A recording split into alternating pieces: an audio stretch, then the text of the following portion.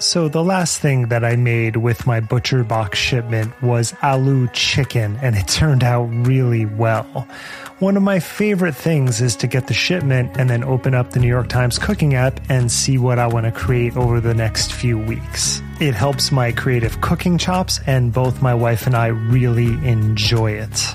ButcherBox offers a variety of high-quality cuts at an amazing price, plus they have exclusive member deals, and they also have their own recipes, although I am preferential to the New York Times app, but that's just me. And you can sign up today at butcherbox.com/conspirituality and get their special deal. ButcherBox is offering our listeners a free for a year offer plus an additional $20 off. So for that year, you can choose salmon, chicken breast, or steak tips free in every order for a year.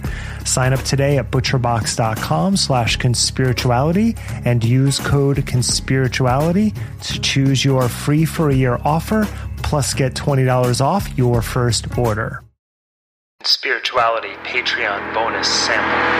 I think of myself as an individual human being with my own capabilities, and I would hope that we could both judge each other as individuals and come to common values on that basis. Fair enough. I would argue, though, that the ability to say, I don't see race, I don't recognize or own whiteness is an extraordinarily white thing to be able to do. It's an exercise of power and privilege. You can ignore the label of whiteness and still be able to enjoy all the spoils of whiteness. If I say I'm not black, I don't see race, I still can't get the cab. I still work harder for less money. I still don't live as long. I still get longer prison sentences. I still am more likely to be executed if I'm convicted of a crime. I'm still more likely to die of COVID. I'm still more likely to get suspended in school. I'm still less likely to get pain medication in a hospital. The idea of saying that I don't see my whiteness, I don't recognize whiteness is something we can say, but to me that is just as fantastic. It is just as unimaginably unrealistic in real life as the very things you're criticizing. As you can see, Rufo is not really interested in debating actual political theory, and he's been frank about his strategy, even gloating in these tweets that have been screenshotted and shared widely. This is from March 15th, 2021. He says, "I agree with you. The activists are realizing that their ideas, once put into practice, are generating discontent. Their racial coalition is also breaking apart. Asian Americans in particular are revolting against CRT, critical race theory, which punishes them more than any other group." And then another, this is part of the same comment thread, "We have successfully frozen their brand, critical race theory," he put in scare quotes, "into the public conversation. We have successfully frozen their brand, critical race theory," he puts it in quotes, "into the public conversation and are steadily driving up negative perceptions. We will eventually turn it toxic as we put all of the various cultural insanities under that brand category."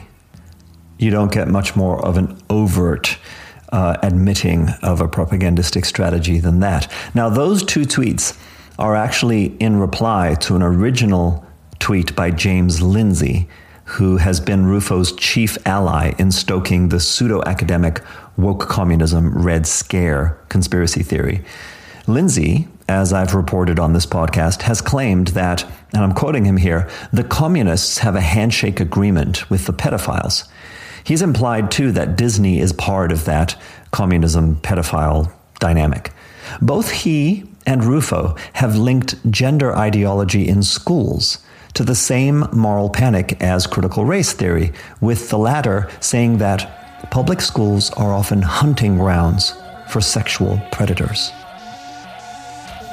Rufo's really successful media campaign got him noticed a lot by Republicans.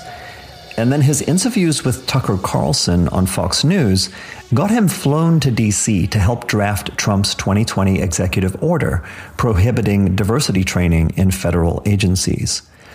But it is his relationship with Ron DeSantis that represents the next level of his propaganda strategy gaining explicit, ominous influence.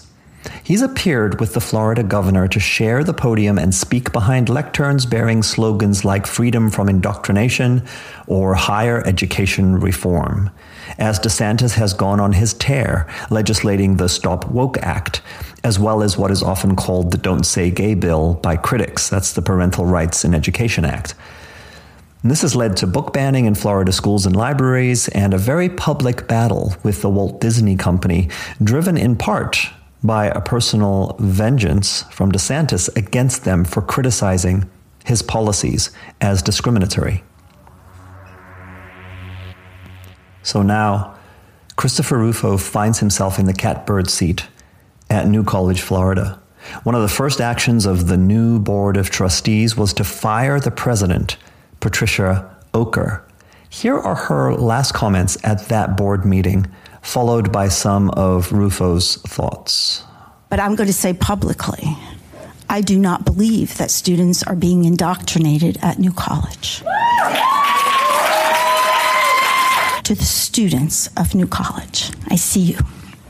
I offer these two final thoughts. First, know that you are truly loved here, not just for what you do, but for who you are. And second, the light that is within you, don't hide it under a bush.